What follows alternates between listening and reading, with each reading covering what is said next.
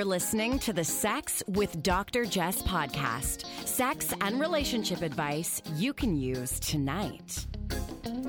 Welcome to the Sex with Dr. Jess podcast. I'm your co-host, Brandon Ware, here with my lovely other half, Dr. Jess. Hey, I want to say a big thank you to folks who have been sending in questions and comments, but also well wishes. I guess because we sound sick or we've been saying we're sick. A bunch of people have written in, and I've received more questions for the podcast over the last couple weeks than I normally do. And I promise you we're going to get to them ASAP and try and get to all of them. I always do my best. I know I can't address every single thing, but if you did write in, thank you for the well wishes, and we've got your questions, and I promise you we are slotting them in to share some thoughts. And oftentimes what I'm trying to do, if you're wondering why I don't get to them right away, is I'm trying to find a really good expert who's perhaps better equipped to address than just the two of us. And I'm excited for today's conversation. Before we get to it, a reminder about the Hot Money podcast, which I've just started digging into. And I mentioned it last week, but I'm happy to offer a reminder again that this is a new series about the porn industry and the money behind it. It is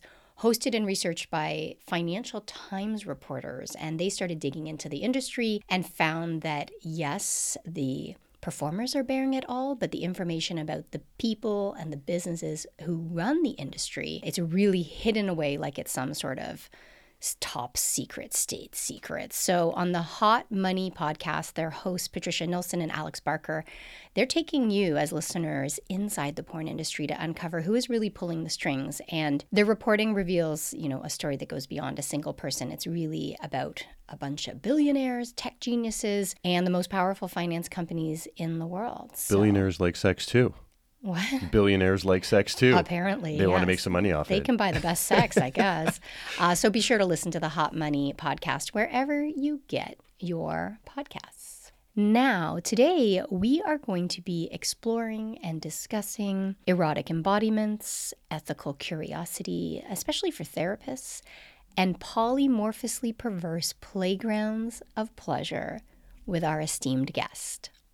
Joining us now is Lucy Fielding, a queer, non-binary, trans femme therapist and the author of the book Transsex: Clinical Approaches to Transsexualities and Erotic Embodiments, shortlisted as a finalist for the Lambda Literary Awards. That is big news. Congrats to you. Thank you for being here. Thank you so much for having me. It's such a pleasure to be on the podcast. I'm so excited to learn from you, and I've already dove into your book. I haven't finished the entire thing, but I'm doing a lot of learning. And obviously, erotic embodiments is in the title, and you spend a lot of time exploring what that means in the book. And I just want to say quickly, the book is for all people. So certainly it's relevant to therapists and counselors and anybody working in the field of sexuality, but there are a lot of tools in there that I think are also just relevant to regular folks, really, and they can apply it. So tell us what you mean by erotic embodiments.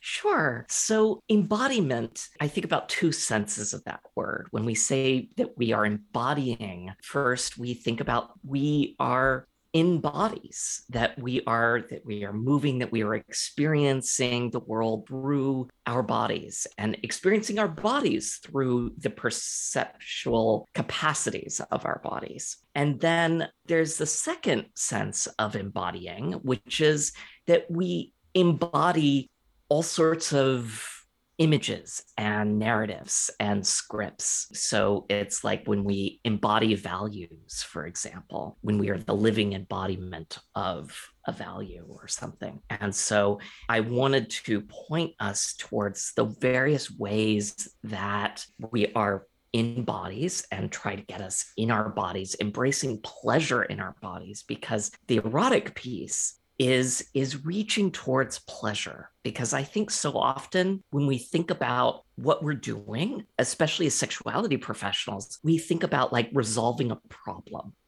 especially like a disorder, and I want to think about like the mere absence of pain or distress or discomfort is not good enough. It's not even a sufficient condition. It's necessary. Like we shouldn't be having painful sex or this kind of sex that is, or sex that is not pleasurable. But I want us to be reaching towards that erotic embodiment, towards having that sense of I am in my body, I am able to communicate what I like. I'm able to claim the fact that I am a being who deserves to have pleasure as part of their sexual lives. And indeed, that should just be part of our definition of sexual health. That's such an important piece, because that bare minimum of absence of supposed disorder or absence of pain or absence of, again, diagnosed dysfunction is a pretty low bar when we think about this short life we have to live, and the vessel being the body that carries us through life, right? And all the different sorts of pleasure that we can embrace beyond the erotic. Of course, we're here to talk about the erotic, but you think about the audio, the visual, the gustatory, just the physical that is non-erotic, because we can have physical pleasure that isn't necessarily sexual. And that's a real struggle in our culture, because we think of anything to do with the body, anything to do with nudity, as inherently and problematically erotic. So how do we get into that? How do we embrace erotic embodiment? Because you talked about feeling deserving, and that's kind of, I think a barrier for so many people. You're obviously talking about trans bodies in your book, but other layers of identity as well. When I think about race, when I think about age, when I think about body type. So what can we do? Like, is there an exercise we can begin with to take ourselves, on our way to erotic embodiment? And you talk about many exercises that can be used clinically, but some of these people can do on their own or with a partner. Absolutely. And I think it first starts with recognizing that our bodies are, and I say this all the time in book and in my trainings, that our bodies are polymorphously perverse playgrounds of wonder. They are playgrounds of wonder. They're polymorphously perverse, which is to say that our bodies can experience pleasure and access the erotic through so many ways, through so many activities beyond genital or chest tissue stimulation, beyond certain kind of like limited definitions of what sex is or what the erotic is. And so the first thing is, we recognizing that we are constantly being bombarded with all of these messages, images in the media, and that we get from our families, that we get from our relationships, from the wider culture, where we're told, like, what is sex? What is gender? What is good sex? What is bad sex? What is too much sex? What is too little sex? And that limits us. It forecloses conversations that we might have with our partners. It forecloses the kinds of experiences that we might have with ourselves, with our own bodies, because we convince ourselves that we know all there is to know about our bodies and how they're supposed to work. And this isn't just trans sex. This is queer sex. This is what we in the kink and leather communities call leather sex.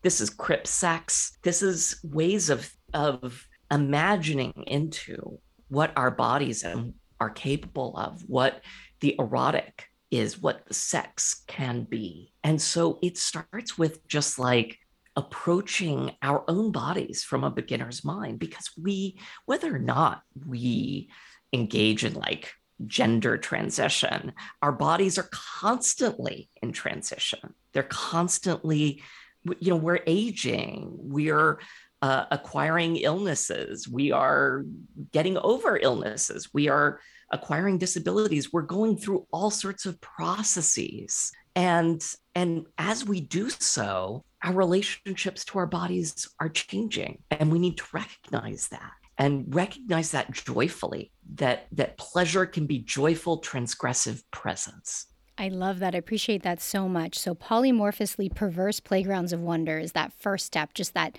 recognition. And then the second piece I'm hearing is that we approach our bodies with a beginner's mind. Ooh, that is hard when we're bombarded with messages, as you say. We also have become familiar with our body's response, and we'll take, the easiest route oftentimes, or the most predictable route. But that always learning approach is so incredibly valuable across the board. And then that celebrating of joy in change. I think these can be really challenging. I know in your book you have an intimate justice exercise, and it's about messaging, right? And asking ourselves, what messages have you learned in your life about pleasure? How have different people influenced you, from family members to friends to partners to your communities to media? And you ask people to reflect on who are your erotic role models. And this is really interesting because in many parts of our lives, whether it's fitness or health or wealth or emotional well-being, we have coaches and, mentors and people to whom we look up. And in the erotic, unless you're in the field, we often don't. So I think that's a really powerful and interesting question. And Brandon, if I can pull you in right now and put you on the spot as I always do, do you have an erotic role model? Is there anyone that comes to mind?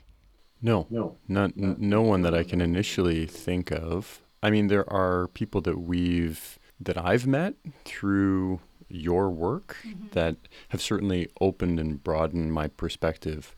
Like I think about Luna, for instance, and different types of pleasure that she's talked about. Like I've listened to her talk about prostate, play and just deconstructing these gender norms. I think what was, oh my goodness, I'm just thinking about what was just said by Dr. Fielding, and I'm sitting here contemplating my own situation, because you talk about this idea of your body's constantly changing. And I think when I think about trans sex, I think about transition, and I forget to think about my own transition of just, living in my existence, getting older, my body changing, sex changing, all of these things changing. So you assume that it's, trans sex, what am I going to take out of this? That might be the approach that some people think. Whereas right now I've already been presented with this thing. It's like, your body's changing, things are changing. How does this impact you? Right? So I'm sitting here in silence, but I'm also reflecting on... I see you taking notes over there. Yeah, I'm sitting here, I'm taking notes, and I'm just like, wow, yeah, no, even recently I've been, when we've been having sex, things have changed.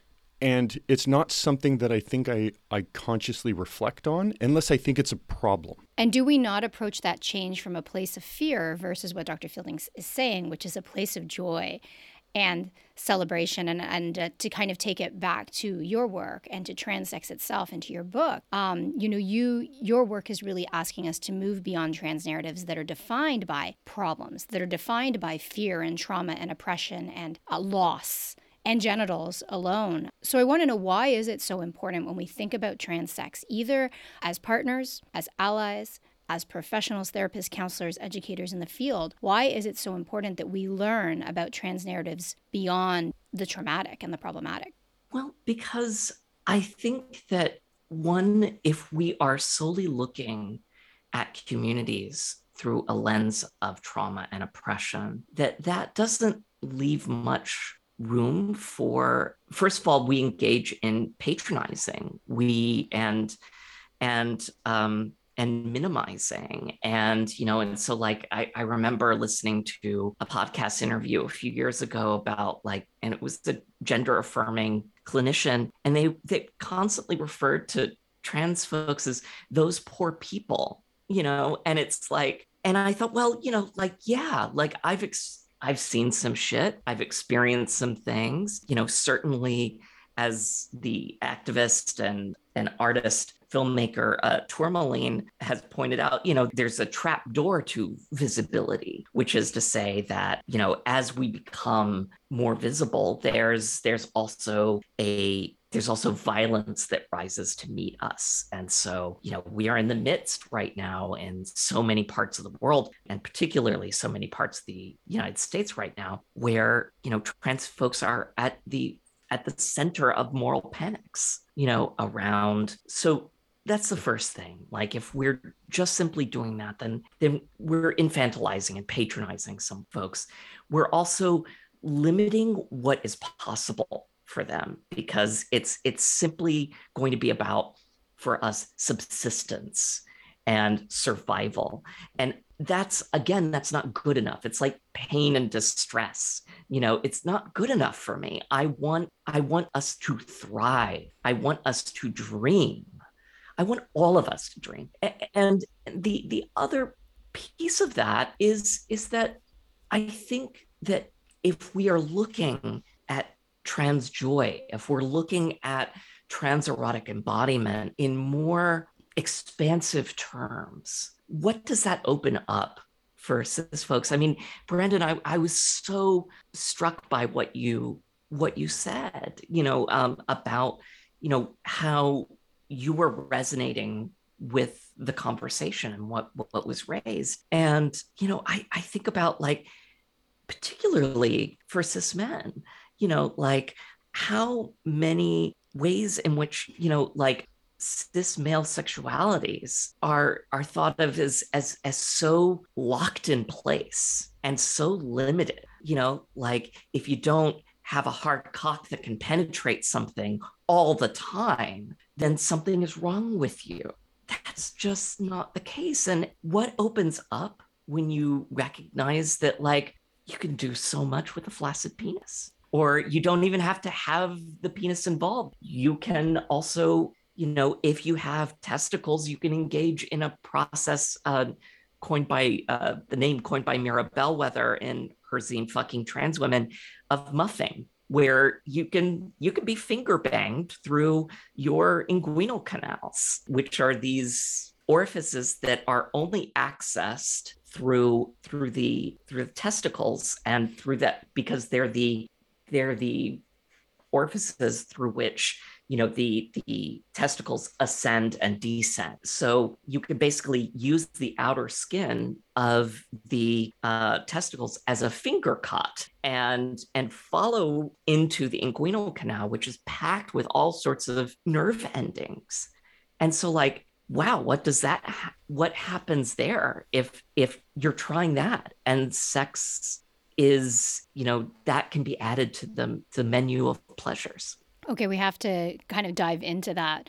So you're talking about muffing. Can you give us, I know this isn't necessarily what you're doing in your clinical work, but because we're here and having this chat, can you give us some, I don't want to say instructions, but insights on how to approach that? Like with lube, is it on the outside of the testicles? Is it between the testicles? How do you warm someone up? How do you even begin to explore this? I presume on your own first, like anything new. But any insights, I think this would be super interesting to anyone with testicles. Sure. Yeah. So everyone has inguinal canals. They're located just below the pubic bone. And basically, if you're playing with your testicles a little bit, and you might see that they kind of retreat up, that's the inguinal canal. And so you can follow that up. It's a process that it has the name invagination. And if you're someone with testicles, you've likely already been muffed, likely by a doctor as part of a hernial exam,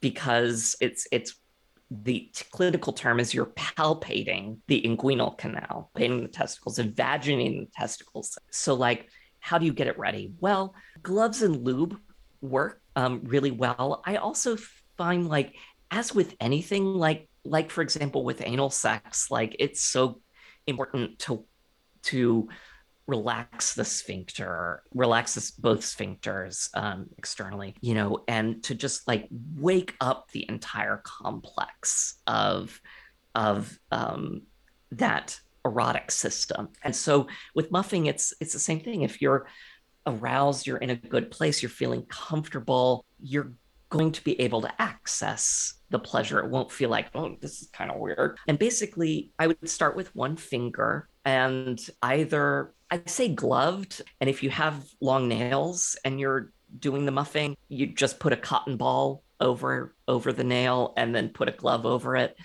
Lube up the finger that you want to use. The inguinal canal is not as stretchy as, say, the vaginal walls or the anus, but certainly the mouth. But it does give a little bit, and it can take a little bit of trial and error. But ultimately, if you are following it up, you can access it and just kind of see, like, maybe you want to add some vibration to it. And often it's so close to the surface that you can kind of see the finger that is penetrating you.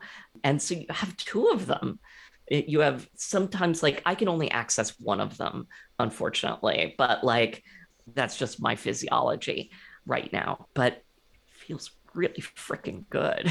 So you have two, it's on either side of the ball, sort of between the testicle and the thigh. So it's where the sac is of the testicle. It's where it it's basically attached, it's over it. Okay. It's located over the inguinal canal. So you're basically pushing the testicle back up into the inguinal canal. Sort of like when, I don't know, when there's shrinkage, Yep. as it were, like, you get into some cold water and testicles just like retreat up. Oh, so your finger is not on either side of the ball. It's actually pushing the ball up. Yes. Okay. Brandon, I can see so you just had a prostate exam last week, right? I had a physical and I did have a prostate exam. But you didn't have an exam of the inguinal canals? No. Okay. No. Have you ever? I can't. I mean, I've had the hernia test done before. What is it? I thought it was the cough test, right? With the finger up your butt? No, there's no finger in the butt. Oh, I assume the whole whole physical is not a finger in your butt. No, okay. The whole time. Okay. There's not a finger in my butt. Okay. But I've had the hernia test done. But I do know what Dr. Fielding is making a reference to, just because there's been. I mean, if I understand it correctly, when we've had sex, it's like the retraction of your balls up into almost like, I don't want to say into your body, but they kind of retract up a bit. So if that's in reference to the inguinal canal, then I know where it is. I've never thought about exploring it. That's the truth. And you do have some pain sometimes, like where you've said the ball you feel like the ball's retracted into your body and it's been painful. Mm-hmm. I remember that. Yeah, no, I have. So for me, even just listening to it, I agree. I would have to be relaxed.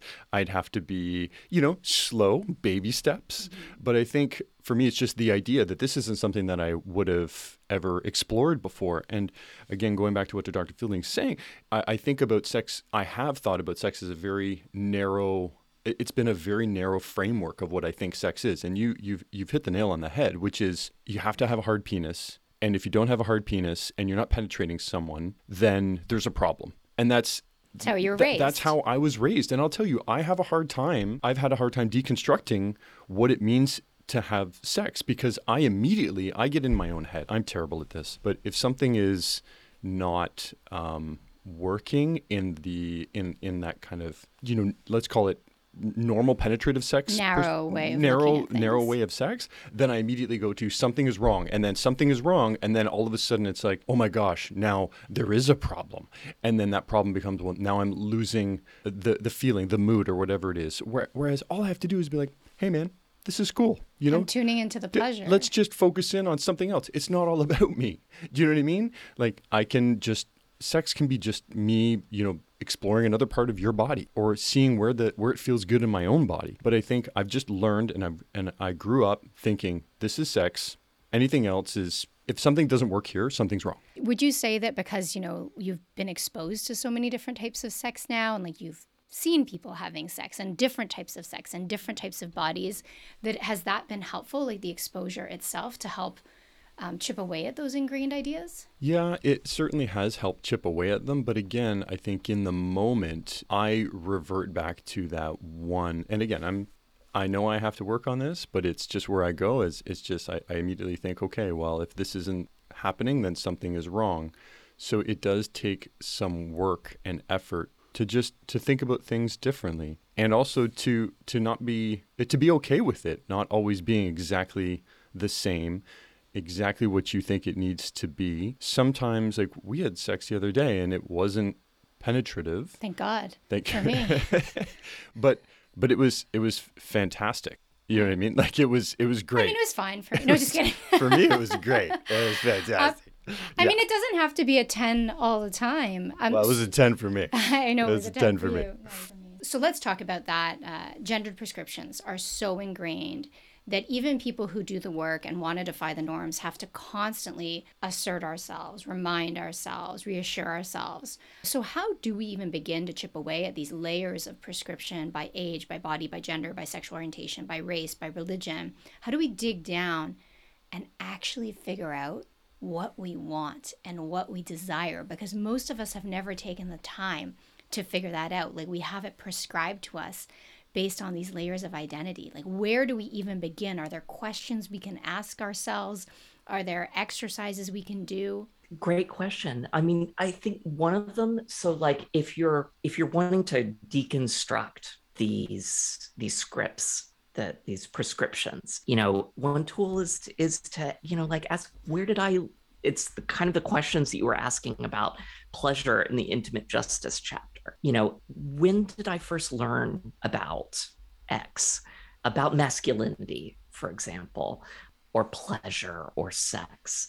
What messages have I picked up? From where? These kinds of things. And it's kind of like what the politics of desirability, massive work being undertaken by primarily BIPOC fat femmes, who are really talking about like the ways that we tend to see attraction as very subjective and idiosyncratic. And in fact, it's very conditioned by the cultures in which we move.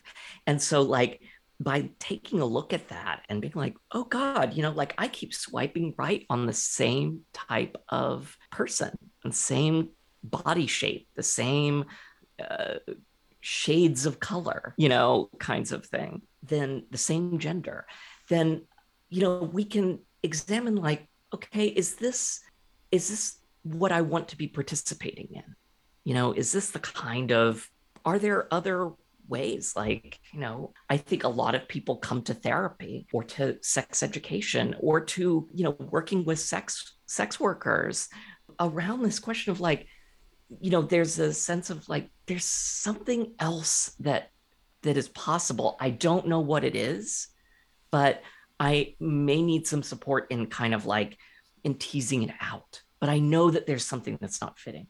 The next piece after kind of that deconstructive process is, to play, to experiment, start solo if that feels better. You can, most of the things that you can enjoy with a partner, you can enjoy with yourself. And so, settle in for, what colleague Allison Moon in Girl Sex 101 calls a due date with yourself. The other thing is thinking about like our parts differently. The sexological body worker Betty Martin talks about hands, for example, right? So like she talks about how like we so often think about hands as like we grasp things with hands or we give things with hands, but like our hands have the most nerve endings along with our lips and our genitals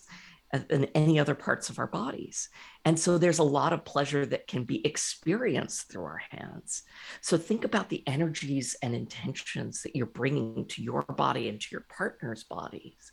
So for example, if I'm thinking about, like I love to go down on my partners. It's one of my favorite things in the world to do.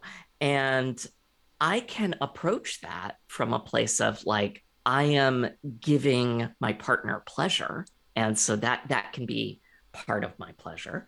But another way that I can think of it is like, I just love this whole sensual experience of going down on a partner, whatever parts they have. It's like there's all sorts of yummy smells and sounds and flavors and textures. And so, that is, so all of that opens up for me as like intensely pleasurable. And so if I'm bringing in an intention of, I am going down on a partner, yes, for their pleasure, but who is it for? It's for me because I just fucking love going down on a partner.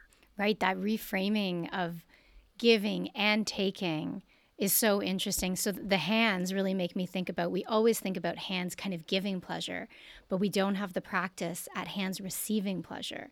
In one of my courses that we do on mindful sex with, I don't know if you know Dr. Reese Malone. Yeah, we have a project together that's like, to me, so important because we're both Asian, and this mindfulness and meditative approaches really come from the East and have been taken and repackaged by the West. So to put this together with Reese was really cool. But one of the exercises is just that hand caress exercise and activity where you sit there and receive pleasure. And so many clients are like, I can't get through that. I can't just sit there and receive pleasure. And imagine if you can't sit there and receive pleasure in your hands, which is a much lower intensity body part for many people. How do we work up to these other areas? But the next step for me is that the hands are so incredibly erotic when you stimulate the hands. And for me, and so many of my clients, also the face, because the face doesn't get, that attention in an erotic way.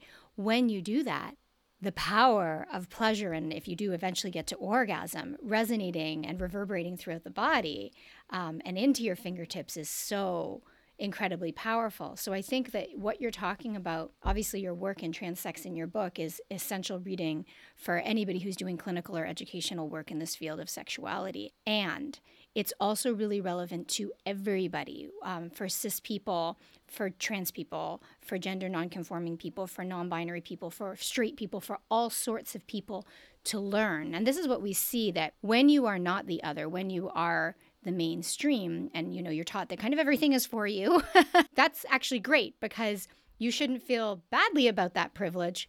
Everybody needs that privilege. That needs to not be privilege. It needs to be the norm. But there's something oftentimes to be learned from communities who are othered, because wherever you're othered, you've had to do work to feel any deserving or a sense of entitlement to pleasure. Of course, not entitlement to other people giving you pleasure, but entitlement to embodying pleasure in your body. And so that process, I think, as Brandon said, becomes relevant to everyone. Like for a cis, white, hetero guy. For a guy who's got all the privilege in the world. Yeah. I mean, there's still so much for you to take away from this if you keep an open mind and don't think like, oh, this is just for trans people, or this is just for queer people, or this is just for clinicians.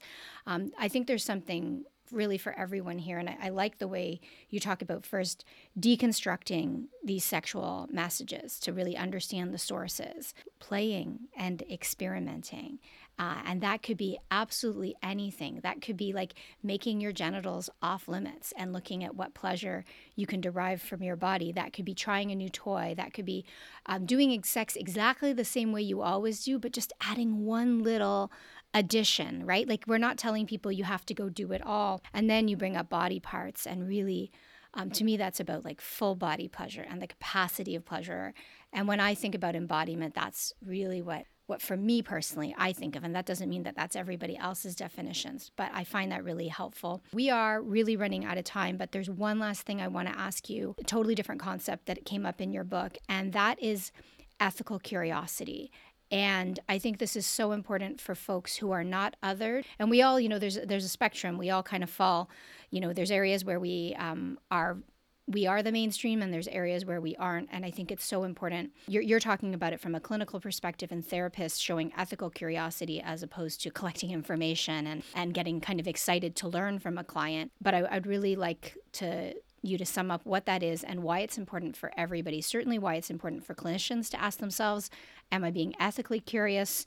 Am I treating the client in front of me? Or am I just trying to do my own learning in this session? But also for people who are partners of people who are unlike them and maybe want to do some learning. How do we approach curiosity, which is so important and beautiful, but how do we do so ethically?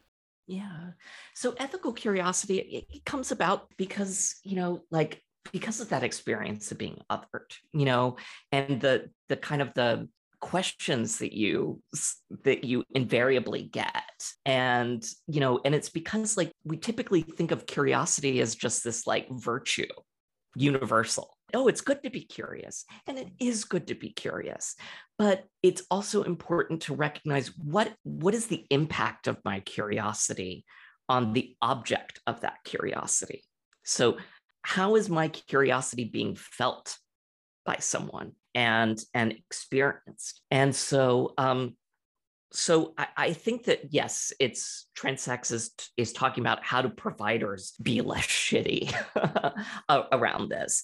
But I think that there's so much, like, I talk about like my relationship with family members, and how like sometimes the closer people are to you, the more they seem to be entitled to know something about you, or the ways that whenever trans figures in media or, are or anyone from like a non-dominant or a marginalized group, appears in the media, there's always this like, well, educate us about you and about like your entire community, speak for your entire community. That monolith of trans people. Yeah, explain this to me, prove this to me. And so ethical curiosity is just about taking a step back, being intentional. It's thinking about context. Like, of course, if I'm about to hook up with somebody, that is a really good time for us to be talking about whether we want genital contact and what we call our genitals and how we want to have sex. Outside of that context, that's not a good time to be asking me like how I have sex with my partners. Right. And about your genitals and about your process and about your transitioning. Like those are not questions that I receive as a cis person, right? Nobody's asking me like, so what are your labia like? Right. What do you call it? I mean, other than in a learning space, right? We sometimes, for example, in a workshop, we might talk about what our parents call what we were taught about our genitals, but no one is asking me in an interview. No one is asking me at a cocktail party and crossing those lines. And so, I really appreciate that in your book, in Transsex, you address ethical curiosity. You address the idea that you're, why are we asking yourself, why am I asking this question, right? Yeah. And thinking about who is this for?